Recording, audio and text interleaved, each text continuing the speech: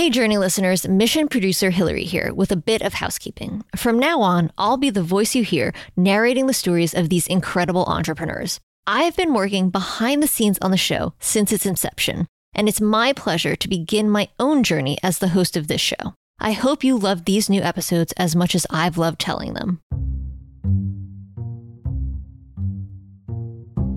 Do you remember the 2017 DreamWorks animated film Boss Baby? The poster featured a serious-looking infant dressed in a sharp black suit sitting underneath the words "Born Leader." In the film, the titular baby was often shown barking orders to his much older subordinates and portrayed as a pint-sized John D. Rockefeller. Well, that's kind of where today's story starts. I used to travel every summer with my dad, starting at like 5 years old. And he'd put me in this little tux or some goofy, way oversized suit. I'd sit in and listen to him in boardrooms and with manufacturers and reps and resellers and everybody in between. That's Scott Kitun, preteen business tycoon turned CEO of entrepreneurial network Technori. And as you might have guessed, Scott's business journey started a lot earlier than most. Over the years, he's learned a lot about what to do, how to find investors, how to build a network, how to chase your dream. But through it all, he's also learned a lot about what not to do, when to keep dreaming, and when to move on. There are always exciting things happening in the world of small business.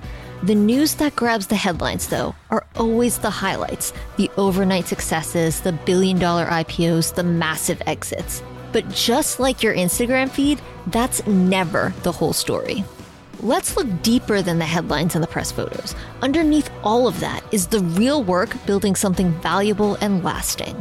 Don't get me wrong, I love crazy success stories and can be drawn into those big flashy tales just as much as the next person. But we all know that what's more important than the destination is how you get there. It's the struggles you have to overcome and the insights you learn along the way that make you who you are. So those are the stories we're telling. It's raw, it's honest, and maybe it's exactly what you need to hear. I'm Hillary Georgie, and this is The Journey. While growing up in Glen Ellen, Illinois, just west of Chicago, when most of his friends were playing with Legos, Scott was cruising the country with his dad, selling gigantic Cutler hammer electrical transformers to large enterprise businesses. It was just a unique thing that I think wasn't intended. It just sort of turned into like, well, geez, I brought my son on a trip and it was kind of a pain in the ass at first because, I had to find a sitter in Baltimore. And then it became, well, I brought him to one meeting, I'll bring him to another. And then all of a sudden, I'm like the perfect icebreaker. And by the time you go through this, 10 or 11 times, now these guys know you and they just assume you're going with. And it got to a point where I was sitting in meetings and like actually commentating and getting to know these guys. And I'd be coming every summer and spending the summer traveling around Louisiana and Dallas, Texas, and going to box games and events and dinners and lunches with my dad and all of his business partners. Scott loved every minute of his summers. The long drives with his dad, the corporate hospitality, the intense negotiations, and finally, the celebratory handshakes. He felt at home there, like he belonged. So, when summer was winding down, Scott had to be dragged out of the boardroom and back to school. I was always hanging out with older people, and by older, I mean like 50.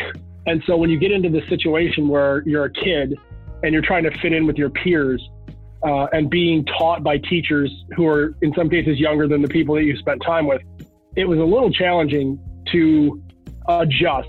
And so when I got to school and kids they would talk about Disney and I just was talking about business, like it just was weird. It was the same story in high school. When Scott's classmates were off talking about music, he was meeting up with college kids and young professionals talking about the world of work and dreaming of his future in business. By the time he graduated Marquette University in Milwaukee, Scott was ready to get back to the life he'd loved so much as a kid. Although he studied advertising in college, Scott talked his way into a commercial real estate firm based in Lake Forest, Illinois, and landed a job as a property manager. For the first year or so, I'm just sort of like figuring it out. I didn't have any background on that. I was just sort of like learning as you go. And then the recession hits and everything is sliding off the table. And we were fortunate in that we had, fairly good amount of capital and had made some pretty shrewd property investments and had a nice little hook. And then I recognized the sweet spot in the market, which was nuisance properties, which if you're familiar with nuisance properties, it's basically any commercial property that is, by textbook definition, a nuisance, meaning that there's a lot of crime, there's calls to the police, there's a lot of hazards, there's just things that are not generally good. And I had basically identified that there was a way to sort of sweeten the pot with them. You could get them really cheap, particularly during the recession. And if they had a parcel of land or a corner parcel, which you would usually see a gas station or a 7-Eleven on, we would buy those, sublet it, and then lease it out to Walgreens, which would immediately make the property profitable because we got it so cheap. It was a smart plan and one that brought money in when the business desperately needed it. But then something went wrong. What should have been a giant win for both Scott and his employer quickly turned into a source of tension. I was due some bonuses. When time came to pay up, they didn't want to pay because they said basically, the overall didn't perform well because the recession was hard. Even though my portion of the portfolio was amazing, that didn't matter. Scott quit his job and resolved to start a business of his own. But with just a few years' experience in commercial real estate, he knew he lacked some key skills. So he went back to graduate school, exploring the local business scene in his spare time. I started going downtown Chicago to an event that was just kind of getting started called Technori. And it was a meetup. It was founders, entrepreneurs, investors who had no other place to connect with one another. And so I would just go there as a grad student and hang out and listen and ask questions. Surrounded by dozens of other aspiring entrepreneurs, business ideas started bubbling in Scott's head. I had come up with a business idea. And that idea was essentially a media innovation company. This is 2013. The world is thinking of media as like TV and radio. I'm thinking of media like any app that you use in a shared network to connect and communicate with people to me as media. Click's pitch was simple. Scott was a young, innovative hotshot who would go into your business and show you how to use new media to improve operations. At the time, there was no one else offering this service, so Scott's business attracted early interest from the famed Chicago Sun-Times newspaper. And was pitching this product for several $1 million, like within 3 months of finishing school. I was getting real excited. I was meeting all the big, movers and shakers, and this deal ends up getting up to like $10 million. I'm freaking out. It was every entrepreneur's dream. But unfortunately for Scott, this dream was about to become a nightmare. It basically started off with the people at Sun-Times telling me, we've got this deal in principle, and then all of a sudden saying, oh, you know what, actually all of the properties for our Sun-Times properties are about to be acquired by the Tribune. And then they're like, no, you shouldn't do it now with us. You should wait for the Tribune because they're bigger and they're going to get you even more money. The deal's going to be bigger. So my eyes get even bigger. And then I'm telling my buddy, how huge this is going to be. And little did I know, I was being taken for a ride because what was going on was they had committed in a letter of intent to do this deal, but then they didn't want that to snag up anything with the deal that they were doing with the Tribune. And they didn't tell the Tribune anything about me. So when I went to call the Tribune to do the deal, they were like, yeah, no, not happening. We have a tech department. We're good. I was left with nothing. We didn't have clients. We had nothing at that point because I had invested everything into this one-shot deal. I sort of learned right there, like, oh, man, you need to get out and meet a lot more people, and you can't ever put all your eggs in one basket, and you need to build a network. You can't rely on a couple loose interests. With Scott's white whale swimming off into the distance, he took a small payout from Click Media and stepped back from the business. After the break, Scott shares how he continued to chase his dream of becoming a businessman despite facing even more ups and downs on his roller coaster journey.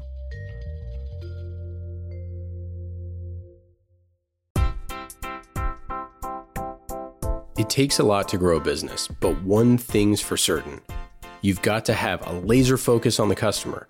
That's why we use Salesforce Essentials at Mission every day. With Essentials, your small business has access to the same CRM tools driving results for some of the world's most successful companies.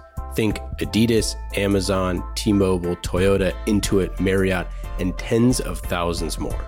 Track your business health by measuring sales, emails, customer satisfaction, and custom metrics. Go to essentials.salesforce.com to start your 2-week trial today.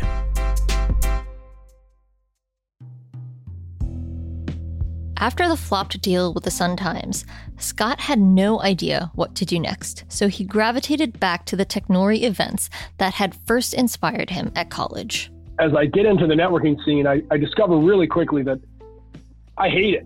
I'm so bad at it. I should be good at it. I'm great with one-on-one. I'm great in groups, like big groups, but I'm terrible with like small groups inside of big groups. And it gives me a ton of anxiety. I can't even get myself to do it. And so I'm thinking, how in the hell am I going to do this? And I started thinking to myself about the media. It was like, you could use a podcast. So I ended up creating this podcast called Tomorrow's Business Today, which was through a partnership I had created with WGN Radio. The podcast was created essentially so that I could bring in the people that I wanted to meet with to get to know them, rather than me having to go find them in a big room. But what started as a simple networking surrogate quickly turned into a passion, and then a business.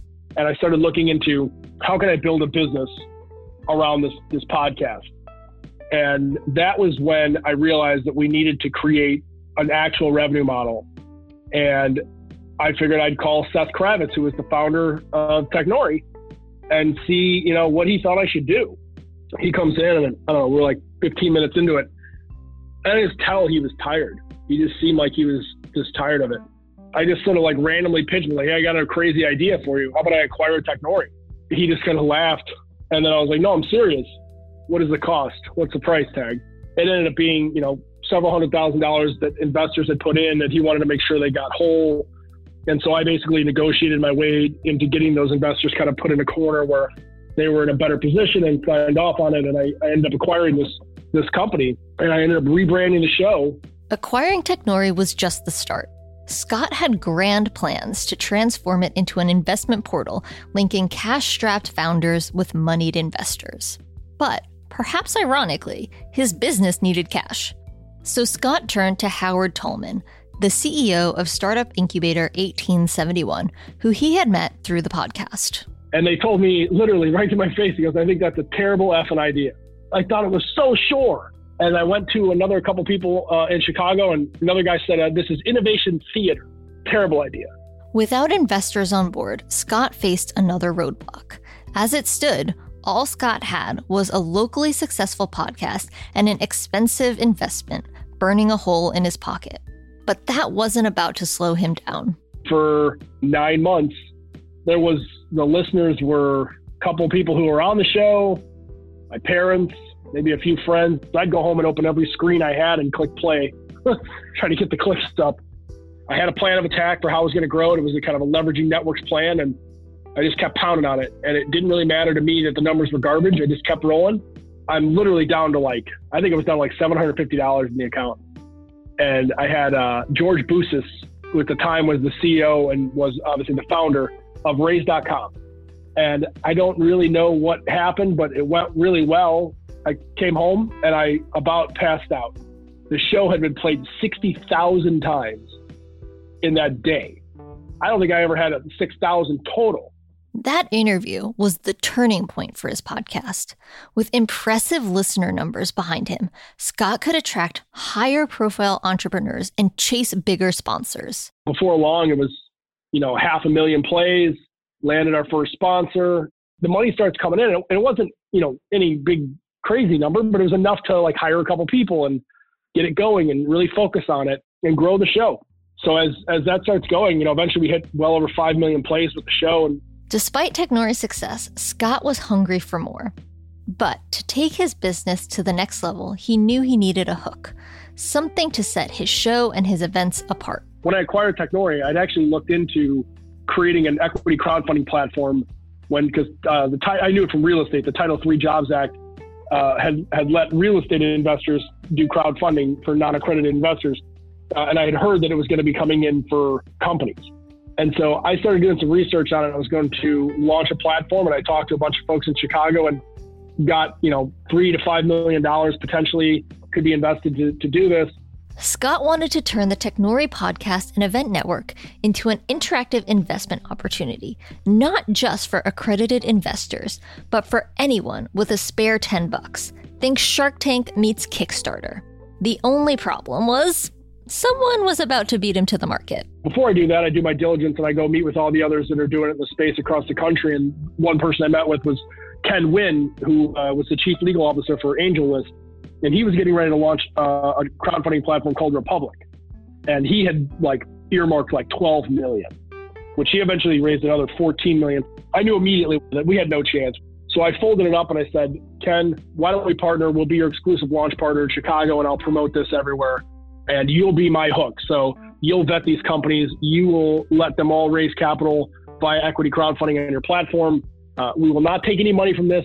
Ken does, that's their business, but we will not. We will just use him as a platform.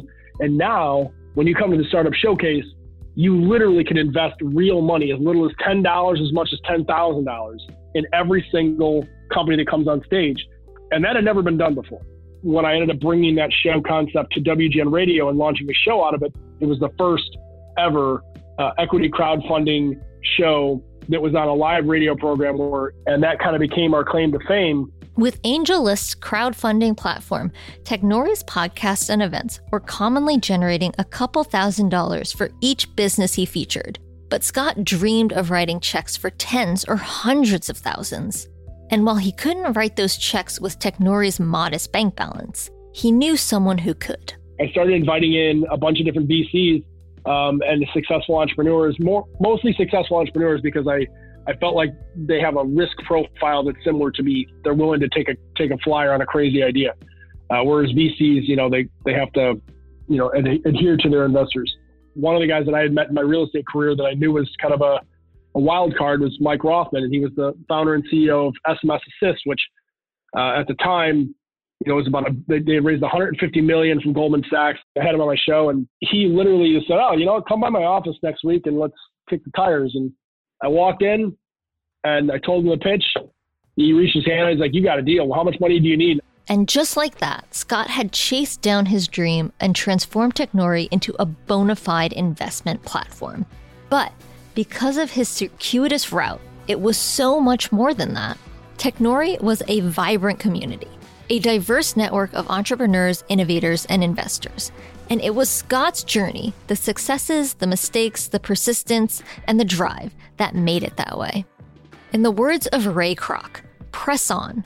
Nothing in the world can take the place of persistence. Talent will not. Nothing is more common than unsuccessful men with talent. Genius will not. The world is full of educated derelicts. Persistence and determination alone are omnipotent.